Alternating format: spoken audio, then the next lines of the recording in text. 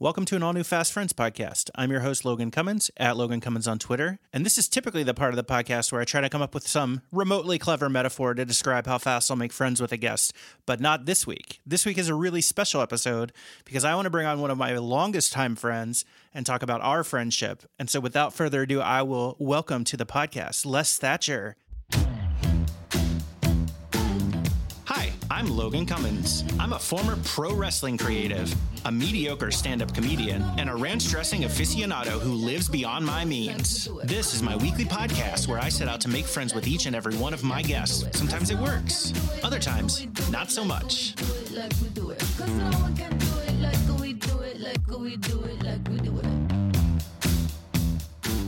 Welcome to the podcast, Les. Well, thank you, Logan. It's great to be with you. And I'm proud to be one of your fastest friends. Fastest friends. Yeah, we've been, it doesn't seem like that long, but it's been a while. It has. Shit. It has. How's your week going? We go back quite a few years, though. Oh, yeah. Like I was in college at the time. Yeah. You came to us to earn a credit, right? Yeah. It was your senior year. Was it your senior year? It was, let's see, 2000. It was my sophomore year, actually. Oh, yeah? Yeah. Okay. It was probably like the second part of my sophomore year. Yeah. You came to us to intern. And I thought, well, this man must be out of his mind going to intern with an independent wrestling company. And it was unforgettable on so many levels. But yeah, I ended up getting the credits, and now we've been friends long enough that I've actually paid those credits off. Which, well, great. Holy shit, that's a long time. Well, you know what? Since I don't have any college credits or bills, but you know what? To me, the fact that we just started to work together, never met, and it's morphed into a great friendship. I mean, seriously, I'm proud to be your friend, and that it's lasted so many years and is growing, I think, is amazing. Yeah, it's been one of the best parts of my life. Honestly, I've enjoyed it so much. And we'll get into all the time together at HWA and all the other stuff too. So, like I said, thank you for coming on and doing the podcast. I'll just give you a quick overview of how it's going to work. There are 3 rounds. So the first round will just be like questions about you, your life, your career, stuff like that. The second round is called 5 for 5. And so I have 5 questions prepared for you. You have the opportunity to ask me 5 questions. And we'll just kind of go back and forth with those 5. And then we will use a paper fortune teller, which I used in elementary school to like pick different things and pick an activity that we'll play. And then we'll end with a friend request. All right. Very good. Any questions, or are you ready to jump right in? Why not just beat me over the head with it? You take your best shot, kid. Oh, man. I might regret that. Real quick off the top, if you had to describe who Les Thatcher is to somebody that has never met you, what's your sort of like elevator pitch? Who is Les?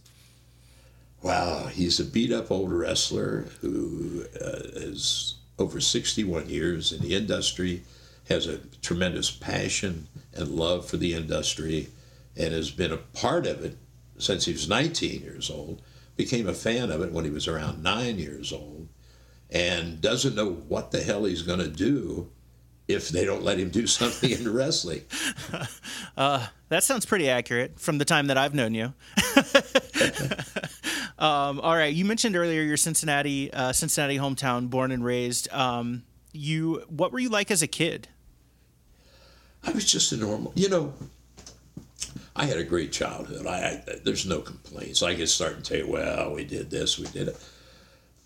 We lived in the country until I was just before I turned, I was about 5 and a half, I guess. Okay. When we moved into the city itself. So we lived in a small little house, and we had an outhouse, believe it or not. Mm-hmm. That was started, but we moved to the city, right into Cincinnati, before I turned 6. So that's where I did all my schooling, was in the city. But I lived a great childhood.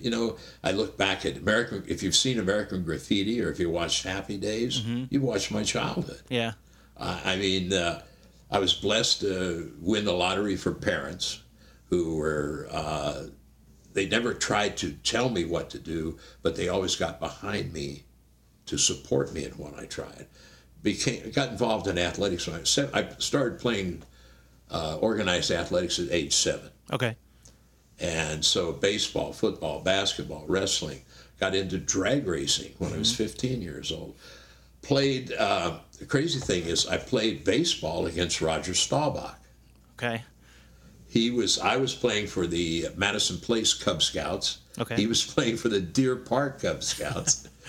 And my mother had a clipping that she was a big sports fan as well, where the East-West All-Star game that her son Les Milady, my real last name, was playing first base on the East All-Stars, and Roger Staubach was an outfielder on the West All-Stars. So, yeah. Well, Cincinnati was big sports, basketball, football, baseball, the whole thing. Played some high school basketball. I say I watched Jerry Lucas play high school basketball when I went to Central High School. Yeah. We played at Middletown, and this was back when they were state champions, I think, every year that he was part of that squad. So, it's a lot of great things to look back on. Cincinnati, as you know, is not the biggest party town in the world. Yeah. But it's a lot of great tradition, and I miss it. I truly do. It's always going to be home for me. Yeah, I love Cincinnati. I always feel like, and now it's like, I feel like it's kind of like trendy now. Like people like go there and they'll do like long weekends and stuff. And I feel like that's kind of happened in the last 10 years or so. We've been gone for 15, and I love going back when I get to. I do too. If I were to win the lottery today and could do anything I want, I go back and try to buy the house back that I sold to move down here to Knoxville. Yeah. Even if I had to offer them some ridiculous price, right, just to go back, because it was home. Yeah. Well, where you grew up in Indiana. Yeah. Right, and that's still home for you. Absolutely. Right? I mean, regardless. Yeah. Yeah. Yeah. My parents still live in the same house that I came home from the hospital in. I mean, from the hospital to, I guess. Right. Well, that house in Cincinnati we had purchased in 1964, and of course I'd started wrestling at 60. But it was always the place to go back and lick my wounds. I knew if the phone rang, it wasn't going to be for me, right? So I could mellow out and regroup if I needed to. It was, in reality, it was sort of like going back to the womb. Yeah. To a degree. Yeah. And the comfort level was just so great. Yeah. And when I decided, I've known family in Cincinnati any longer. And my kids are spread all over. My son and my grandson are here in Knoxville. But he's so busy we don't see each other that much. But I decided, well, I'd lived in Knoxville before when I wrestled, and I liked the city. So this was a place to come. But Cincinnati is still home, and I hear it all the time here. I wear my Buckeyes baseball cap to the gym, and somebody said, "Oh, you're." I feel like a Yankee imposing upon these Southerners. Yeah, absolutely. That's funny. With the sports that you played, so you mentioned baseball, basketball, football, all of those, like you said, big sports in the Cincinnati area. Did you play all of them, like all into high school, or was there one that you sort of like focused on? And wrestling, obviously. Well, now I played baseball from the time I was 7, organized baseball from the age 7 to age 16. Sandlot football. Central High School was on the opposite side. Central was a school where you could get your college preparatory courses, but also was a tech school, right? So you learned a trade there as well. So there were no boundaries. You could go to Central High School from any part of the city. So there were several of us that went over there. I played basketball there basically because a couple of the other guys that I traveled, from my part of town played basketball. But I never played organized football or baseball there for that very same reason. It was the drag racing took me away from the baseball. Okay. I actually drove I was driving a race car before I had a driver's license, 15 years old. there was a outlaw drag strip down in Kentucky, at Thornhill, Kentucky. And we had a 35 Ford coupe with a 50 Ford V8 flathead, dual carburetor, dual Stromberg 97s. You wouldn't know what those are. No. aluminum heads, headers, the whole thing. And 35 Ford 5-window coupe.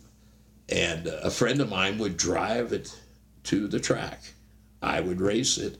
He would drive it home for me. I couldn't drive on the street at that point in time, right? And actually, I stayed in drag racing into the early part of my wrestling career as well. And at some point, I knew I had to make a decision. We had some sponsors for racing, and we'd done well, regional championships and that sort of thing. We raced National Hot Rod Association, NHRA, and went to the Nationals several times, just never won that big. We had some partial sponsorships, but I realized that the way it worked is wherever I was wrestling, I'd try to get home in the early spring to help my dad get the race car ready, right? And then wrestle for around Indiana, Ohio, Michigan, West Virginia. And it was, if we'd have gotten a full sponsorship, I might have been doing that instead of, sticking with wrestling. Yeah. But it just never played out that way. And it was kind of crazy in a way because I could be wrestling, say in Michigan, and drive Saturday night, get home 3 o'clock in the morning, go to bed, get 3 or 4 hours sleep, get up, help my dad get the race car up on and hook it up. He did the tow job. I'd crawl in the back of the race car and get another hour or so sleep before I had to drive it, right? Yeah. But you can only do that for so long. And so finally then in 66, I gave it up. 1966, it was wrestling full time and full speed ahead. But I still love watching drag racing. And again, if I were a wealthy man, you say Jay Leno's got this building full of great looking race cars and hot street machines. I'd be that same way if I could afford it. Still love the racing, but just don't have the time for it or the money anymore. What was it that drew you to racing initially? Oh, wow. Well, back in my childhood, getting a driver's license was just this amazing thing, right? But hot rodding and drag strips were just becoming popular at that point in time, right? And so it was something fascinating. You want to be a teenager, you wanted to drive a car, but there was something about the power, the speed. It just the adrenaline rush from it. Sure. Yeah. I mean, I can still sit here and watch NHRA drag races from someplace on my television, and I'll feel myself getting all cranked up when they're getting ready to fire up, right? So the feeling's still there. It's a little late in life for me to think about it at this point in time. It's never too late, Les. Never too late. So you mentioned earlier you were a fan of wrestling starting at 9, and I think if I remember the story correctly, it was you were watching TV at a friend's house was the first time that you saw it. Do you remember the match or like I don't want to say segment, but like what was it that like caught your attention initially? Well, it was just I never even knew what professional wrestling was before this, right? And we're going to the Benzingers. That was the family's. We're going to watch wrestling, okay? But just the characters, the whole it was fascinating, right? And back then, Ivan Rasputin, the Mad Russian, Lord James Blears from England, Don Eagle, right? And they just, it captured me. Yeah. And once I saw it on neighbors' television, I'd find a way to see it somewhere else. And finally, we got a TV. And at one point, back then, wrestling was so big simply because cameras were so huge and cumbersome that because it was, in a confined area, boxing and roller derby and wrestling became big staples on television. In the course of a week, back in Cincinnati during that time, could see local wrestling on WLWT in Cincy, WLD in Dayton, Hollywood Legion Stadium, Chicago, New York, St. Nicholas Arena in New York, Marigold Gardens in Chicago, Hollywood Legion Stadium in L.A. There was a kinescope, which another word for film, right, that came out of Texas. But we could see all this wrestling, right? And it was just, my mom and dad enjoyed it, and we started going to some matches. Okay. So one of my childhood idol was Nature Boy Buddy Rogers. And once I got smart enough to the business, I realized I couldn't have picked a better role model. I mean, this guy, one of the masters, one of the greatest of all time. And other people in the industry will tell you that. But one of the things that I have, I don't have it here right close by, is I had my picture taken with Rogers when I was 12 years old. Okay. And I've still got a black and white copy of that. And that was just a huge deal. The one thing I can say in my entire wrestling career, my in-ring career lasted 20 years, from 1960 to 1980. I never got the chance to wrestle Rogers. And if I could magically make myself young and bring him back from the grave or something, that would be the one thing that I think I missed out on. Yeah. I always wanted the chance to lock up with him and have a match with him. Yeah. Yeah. Okay, so it drew you in. You're a fan, you're watching it, your parents love it, they're taking you. How did you find out about like the fact that people even trained people? Like, well, there wasn't anybody at that time. We realized it was a closed shop back then too. Yeah. Right? I mean, kayfabe, you and I know what that means. A lot of people probably listening to your podcast won't know, but that's it was a closed shop. So high schools didn't have wrestling in Cincinnati at that point.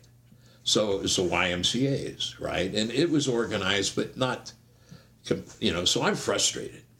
And I'd ask, like, go to the matches, would ask a referee or something, oh, well, kid, you need to get experience. Well, how do I do? Well, you need to get bigger, this and that. So I would have been about 18 at the time, and I decided to go. Al Half Promotions was one of the biggest in the industry back then. He was based in Reynoldsburg, Ohio, which is a suburb of Columbus. So I drove up there one day and asked to talk to somebody, and the guy I talked to, I'd seen wrestle. His name was Frankie Taliber. He was the booker, and I didn't even know what a booker was at that point, right? But the same thing, he said, well, kid, you need experience. I was maybe 175, 180 pounds at the time, so you need some size. Well, where do I get this, right? I mean, I was frustrated. I wanted to be a professional wrestler, but didn't know how to get my foot in the door.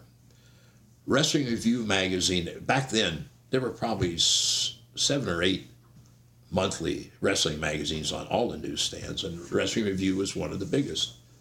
And I bought one of those. That would have been in '59, and it had a story about Tony Santos, who was giving young athletes that thought they wanted a career in wrestling a chance to train with him in his gym in Boston.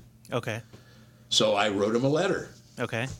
And I got in fact, I don't have it right here. I have the trifold brochure that he sent me. No shit. Back in 1959 with notes on it, yeah. Showing pictures, be a TV star, travel the world, be a pro wrestler. $300 for 6 months of training. Okay. I said, I'm in. Yeah. So in February 1960, I got on a Greyhound bus and moved to Boston. Okay. To train to be a professional wrestler. And that's how it all started. And it was, I was telling somebody this the other day. Lived in a rooming house on Westland Avenue, just off of Mass Avenue, and around the corner from Symphony Hall in Boston, of all places. And we were paying $10 a week. But in that building were Pat Patterson, a guy named Don Kindred, Black Magic, Ronnie Dupree, Golden Boy Dupree, Alex Medina, and a couple other young, Luke Graham actually started with Santos as well, like I did. So anyway, that rooming, what was a rooming house then on Westland Avenue is today a multi-million-dollar Yeah. condo. So I can drive by and say, hey, I used to live there 100 years ago. So anyway, I started my training in February 1960, had my first match July the 4th, 1960, and have been involved in the business in one way or another ever since. Yeah. So February to July, were you, that's what, I'm bad at math, like roughly 5 months. Were you training like full time? I mean, was it like it was like your job essentially? Yeah. Well, I had one of the guys who, his name was Billy Graham, not that was his real name. It wasn't like superstar Billy Graham. He owned a fuel and ice business. And so I worked with him some on this ice truck. And you talk about cardio. Yeah.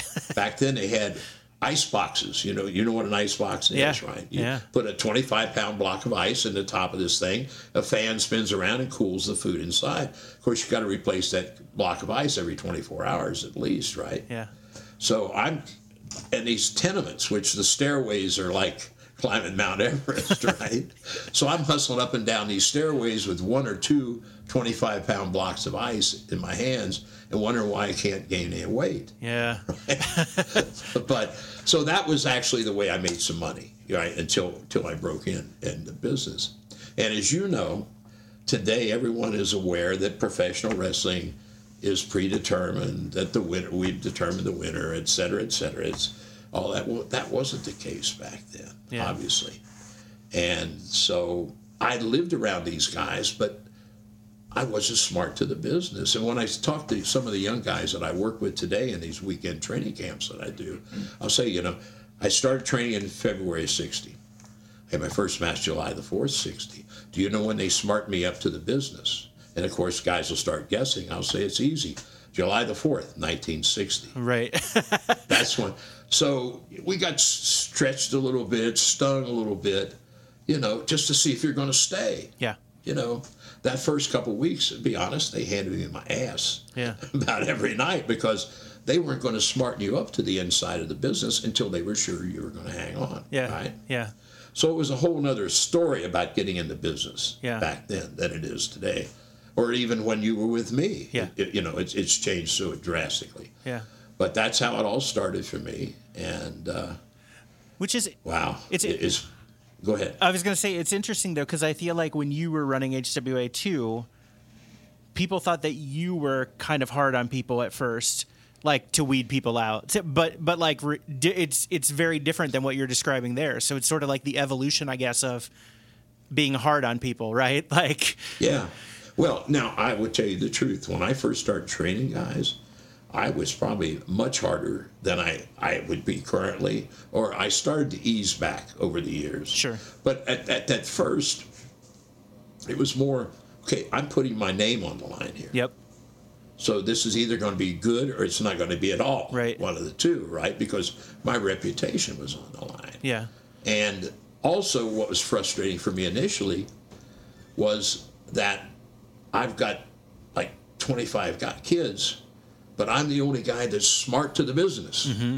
Mm-hmm. So I'm trying to explain something that they don't understand, and there's nobody that can help me explain it, right? Right. So it was frustrating, and I was a major SOB at times, no two ways. But I had coaches all my life that were in-your-face type people, right? Yeah. That would yell at you, and I never physically injured me. It never hurt me. And if anything, to me, it was just a challenge, mm-hmm. They would say, this sucks when you do this. Okay, that means I need to get better at it. Right. Right? And that's when we were around. A lot of the guys would tell the newcomers, if the old man's on you, that means he thinks you've got possibilities. Yeah. If he's not yelling at you, maybe you should start worrying then, because yeah. he's pushing the guys who he thinks are going to, because it's a tough business, as you know, right? It's not a walk in the park by any stretch of the imagination. God, no. And I will say that I think that you had an ability to how do I say this? Not like necessarily, it wasn't like people that were cookie cutter. Like there were people who didn't have the look that had the drive, and you could see that.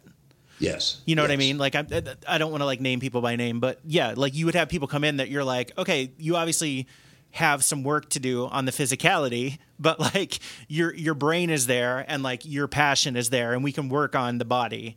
Well, Time Bomb, Yeah. Yeah. Carrie, Yeah. who wasn't physically great to look at, Yeah. but had all the mental makeup to make one hell of a wrestler out of him. And he was good. Yeah. You know, it's just he never had the size to go anywhere. Right. Yeah. Excuse me. Yeah. That's what I mean, I guess. So I don't feel like it was like, yeah, I feel like it was fair and balanced, I guess. Ew, I hate that term, but yeah, I feel like you were giving people a fair chance if you saw that they were putting in the effort and trying to make, themselves better. Well, I do weekend training camps, so, when I'm asked. And I always tell these kids that I've never worked with before, I said, you can be the worst physical specimen I've ever seen, but if I know you're giving me 100% of what you have, I'm here for you, and I will work with you as long as you want. Yeah. You can be the greatest athlete I've ever seen, but if you have an attitude, I don't have 5 seconds for you. Right. Get out of my face. Yeah. Leave your ego at the door. Yeah. Yeah. Let's talk about. Can you tell me how?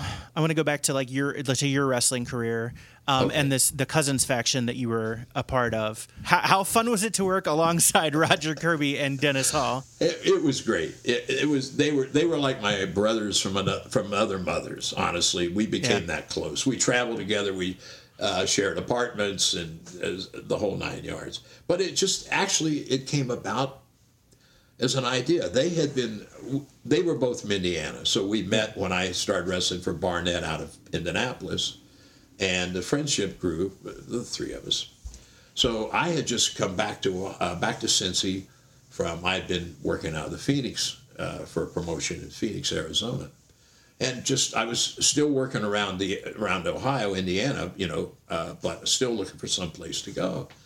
And I heard Roger and Dennis were in Atlanta. So we were writing letters. You young people wouldn't understand that, right?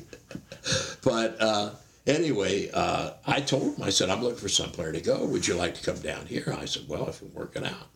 So one day my phone rings, and Kirby's on the other end, and he said, I'm in Leo Garibaldi's office. Leo was the booker.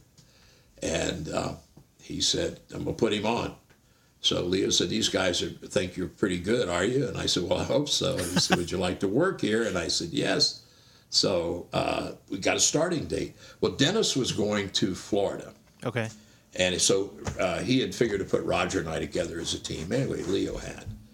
So since they had, and actually they are cousins by marriage, or were. Okay. Right? So that's where the idea came to. And I said, well, let's, since we're going to be together, let's find something that solidifies that, ties it together. And so we came up with the Cousins idea. Yeah. And that's how it all started in Atlanta in 1966. Okay. And that ran for what, like it was like 3 years, right? 3-4 years? Yeah, up until 3 years, up to 69. And then still there was times we'd run into each other, in different places and work together. But it was so much fun with those guys too. It was a great time. Oh my gosh. And so this is the hard part, because it's like when you have a career that spans so long, right? Like we could literally talk for 8 hours probably or more. But I'm gonna just keep progressing. In the 70s, you basically worked for territories all over the country, including like NWA, Mid-Atlantic, Southeastern Championship, Georgia Championship, Smoky Mountain. Those are just a few, right, that I have Florida, listed down here. Yeah, exactly. And then when did you start branching out into like some of the other roles as far as like announcing, hosting, again? It seems like it seems like the things that I progressed to outside of wrestling itself were happenstance or by accident, really, right? Well, I always thought I was always fascinated by disc jockeys like Wolfman Jack and things like that, right? Always thought I'd like to be Wolfman Jack, that sort of thing. So anyway, Rudy Kay, who was my next door neighbor in Charlotte for almost a year, we became friends and traveled together in the Carolinas. And he went back to the Maritimes, where he's from, Moncton, New Brunswick, and opened a territory in 1969. And so anyway, I was in Tennessee in '70, based out of Nashville, and he called me and he said, I'd like to come up and work for me. So I went up there to wrestle, and that was the only reason I went. And so anyway, his commentator was originally from Toronto and had a death in the family. So he had to go back to Toronto. So Rudy needed somebody to fill in for him. Now, Rudy and his brothers were noted as big rivers, right? And so we lived in Moncton, wrestled in Moncton on Monday night. We'd go to Halifax on Tuesday, work the house show in Halifax on Tuesday, do TV there on Wednesday, and then go to our next town.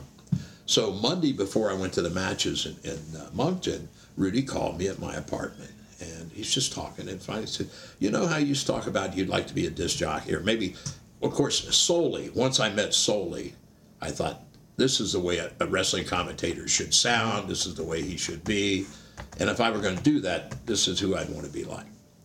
So anyway, he said, you know, you talked about when we're on the road, maybe doing some wrestling commentary, and I said, yeah. He said, well, bring your suit and tie to Halifax tomorrow. And at first I think he's pulling my leg, right? I'm going to come get dressed up, end up on TV, and he'll say, we got you, right? We ribbed you. But no, he said, and he told me about, you know, his commentator had to go to Toronto because of the death in the family. So I walked onto a TV set as the host, and it was only a one-man deal at that time. There wasn't a team, right? A color man and a play-by-play guy. Having only done interviews, I'd never read a format, never even seen a format, right? Had never cued in and out of a segment. And, here it is, right? How I got through it, I have no earthly idea, but I did. And so he came to me later in the week. Well, I did a second week. And then he came to me later in the second week, and he said, you're doing a good job for us. And I wasn't sure what I was doing, to be honest. And he said, if it's all right, we'll work something out. You'll finish out the season, because the season ran from mid-April to toward the end of October. Mm-hmm. And he said, I'm going to let the other guys stay in Toronto, and I'll pay you extra to do the TV and continue to wrestle on the same deal that we had. So that's how I got started in television, was just actually by accident. You know? Wow. Then when I came back to the States, I had gone back to Nashville for a while. Then I went to Tampa, and then the Crockett's were looking for a number 2 babyface team behind Becker and Weaver at that time. So they were calling around. And so the office in Tampa thought that Danny Miller and Danny was an Ohio boy as well from Fremont. For some reason, they thought the two of us would work out, and both of us had gotten along with the Crockett organization and had been there before. So we moved on to Charlotte as a team from there. And so I was just doing my thing, and Lord Littlebrook, one of the some of the midgets came in, and I was in the office with Littlebrook and Jim Crockett Sr. And Brooks said to Mr. Crockett, he said, why isn't Les on your TV? And Mr. Crockett looked at him and said, well, he is on my TV. And Brooks said, oh, no, Mr. Crockett. He said, I mean, as a commentator. And Jim looked at him like, what are you talking about? And he said, well, Les did Rudy's TV last summer and did a great job. And Mr. Crockett, he said, you never told me. I said, well, never knew I was supposed to. I never asked. Yeah, you never asked. So he said, would you like to try it? And I said, yeah, okay. Sure. So that's how they phased me in on this side of the border, basically. And it took off from there. Yeah. But magazines, same thing with Mr. Crockett. I was looking at some old photo albums of wrestler, with little bio sketches, and you could get them to autograph albums, basically is what they were. And I said to Mr. Crockett, I said, these are really old. I haven't seen, you don't do these anymore? He said, well, I forget who it was. Somebody had been in the office with him and worked for him. He said, they did those, but nobody's here to do them anymore. I said, that's a shame. He said, well, why don't you try it? And I said, try it? He said, put one together. I'll pay you. So that's how I got started doing and that morphed into the full color magazines, Mid-Atlantic magazines that we did, and a lot of innovations there. Yeah. Yeah. So it's crazy. Right here in Knoxville, when I came on board with Ron Fuller in '74 as his producer of television and his play-by-play guy, he said, "Build me a television." I don't know that much about it. You have carte blanche, and so I'm proud to say that a lot of stuff that we did back in '75 and '76 and '77 that nobody thought would work and did is still being done today. And today it's normal, like a normal sit-down interview like you and I are doing now. Yeah. We put a thing called personality profile together, right, in the middle of the show, and the old timer said that won't work. Why? Well, you're doing a low-key sit-down interview in the middle of your 1-hour wrestling show. You're letting your momentum die, and you'll never get it back. Oh. Well, they were wrong, but I'll tell you why I thought it would work. Again, because of other things that I'd seen. I mentioned going to Atlanta in '66. First time I was interviewed on television there, Leo told me, he said, you aren't figured into any hot angles or anything, so this drag racing thing that you've got on your publicity stuff, is that a shoot? I said, yeah, it's a shoot. He said, you know anything about drag racing in Georgia? I said, yes. Well, I'm going to have Ed, meaning Ed Capperell, who was the host then, ask you about the drag racing. So he did, and we talked about it and what I knew about it. So the following Monday night, I'm in Augusta, Georgia, and I'm outside the dressing room, and this lady comes up and says, my grandson would like to meet you. Are you going to be here for a few minutes? I said, yes, ma'am. So she went. And he was, I guess, 13, 14 years old. So I've signed an autograph for him, and I said to him, I said, do you come to Bell Auditorium with your grandmother all the time? And before he could even answer, she said he's never been here before. But he comes over to my house and watches wrestling every Saturday with me. I said, really? She said, yeah. She said, but he saw you talking about hot rods to Ed Capperell, and he wanted to meet you. Yeah. And it registered to me that I had just sold a wrestling ticket, not because of anything to do with wrestling, but because this young man and I shared a hobby. Yeah, yeah. Which is one of the reasons I wanted to do the profile. But then also, if you stop and look at NASCAR, that's all about connections with the fans, right? Absolutely. I'm a big fan of this guy, driver, because he drives the same kind of car I do. So I just saw with what I call personality profile, is here is something I can sit down with these guys in a 5-minute pre-tape segment. We talk about your school background, your hobbies, because now we're giving the fans another something to hang on to. Yeah, it's like a whole different dimension. Exactly. Yeah. We went to the same college, or we have the same hobbies. And it worked out that way, and it worked out that way really well. So, but again, like I say, well, as a trainer, that was by accident. Bob Harmon, the original Beautiful Bobby, is a Cincinnati boy. He was Beautiful Bobby with WWF with Vince Jr. But anyway, we had a long time friendship, Bob and I. And he called me one day and he said, "There's a guy here who's got a school in Cincinnati, and he's got a trainer that's an idiot, and he's about to lose all these students if he doesn't get somebody worthwhile."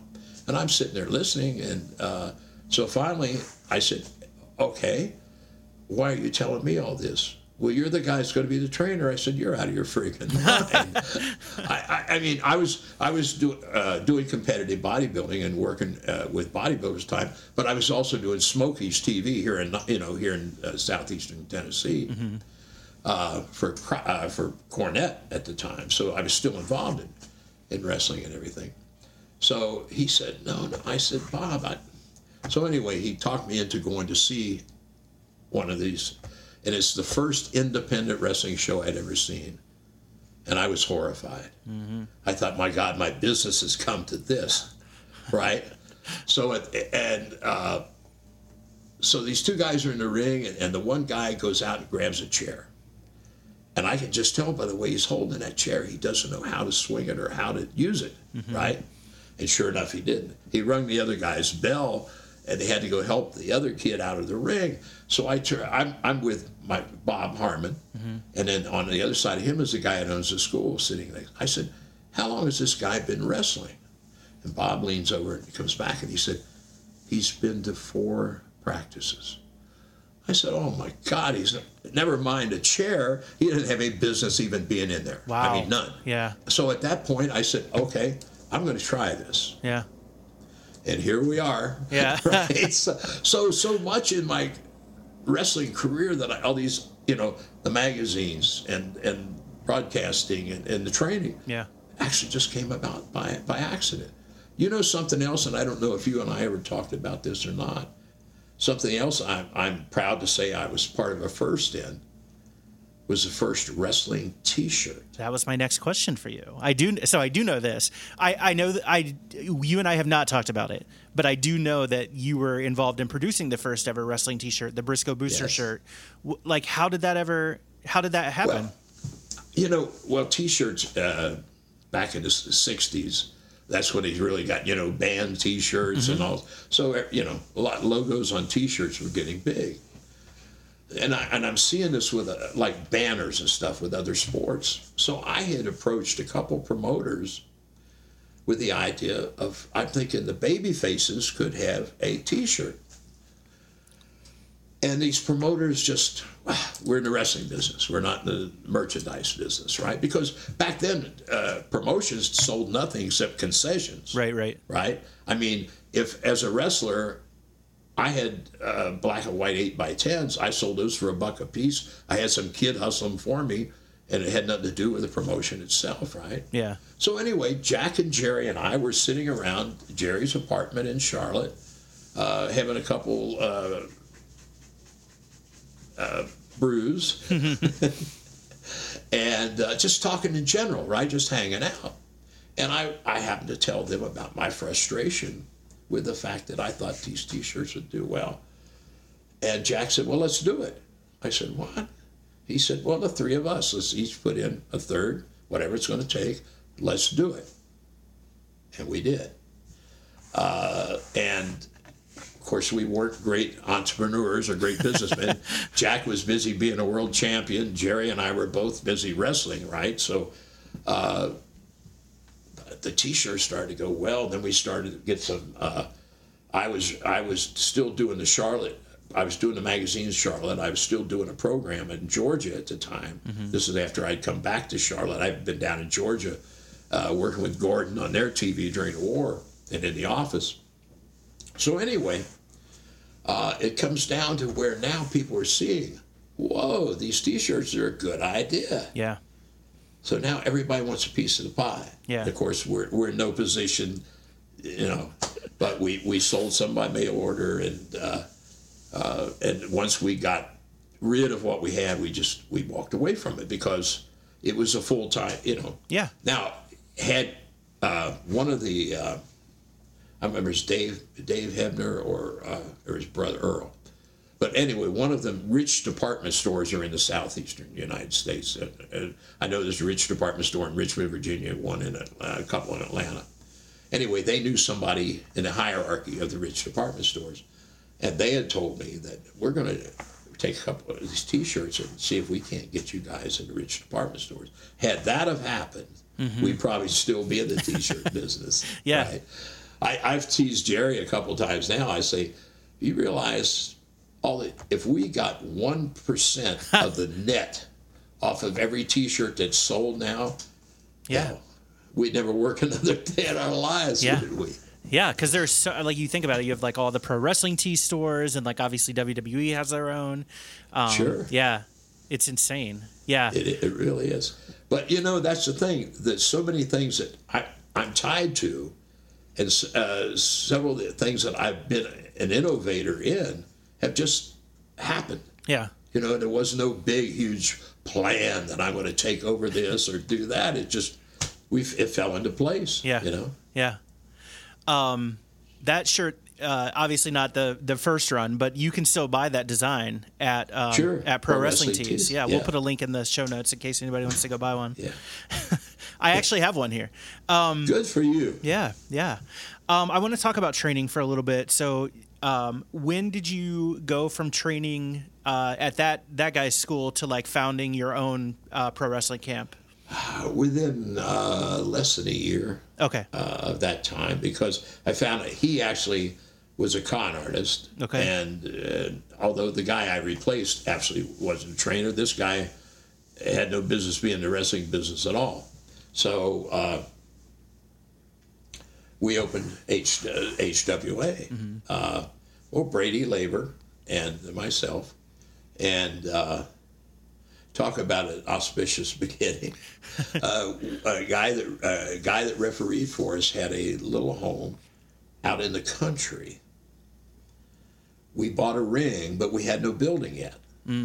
So he was able to store that building, our ring, in his building, which he also lived in. But until we established our own building, till we found a building, we were setting that ring up on Saturday and Sunday in his side yard. And then, of course, it's not level, right? It's not like AstroTurf. So you had to block part of it up with, this and that. And then sweat bees all over the place, so we're getting sprayed. But that's the way HWA first started. Okay. Wow. Yeah. What? Where did you get the ring? From Ted Allen. Okay. He was brokering rings at the time. For those who don't know who Ted Allen is, if you know who Arn Anderson is, Big Boss Man, Scotty Riggs, Ted trained all those guys. Ted was a good hand himself. Yeah. But yeah, we bought the ring from Ted. And so it was quite some time before you like got to a place of like, I'm going to call like the developmental with either WCW or WWF, right? Which for Right. people listening that may not know, it's like the WWE NXT brand before that existed. Yes. So yes, you obviously HWA and you turned into that, but like, what was it like getting from, wrestling in somebody's yard, training in somebody's yard to like, oh, we have the building. Was the first building on Hillsmith? No, it was in that little business park. Remember where the hotel was as you came off the exit? Yeah, Okay. so it was just a little over from Hillsmith. Down the side there by the gas station. Yeah. Yeah. That was the first place that we went. It was Spartan, right? Spartan Drive? Spartan Drive, yes. Yeah. And then we moved into a larger place in that same complex. Yeah. And that's where we first got noticed. Well, I shouldn't say that. We did supply like WWF enhancement talent when they come through Cincinnati and so forth and so on, right?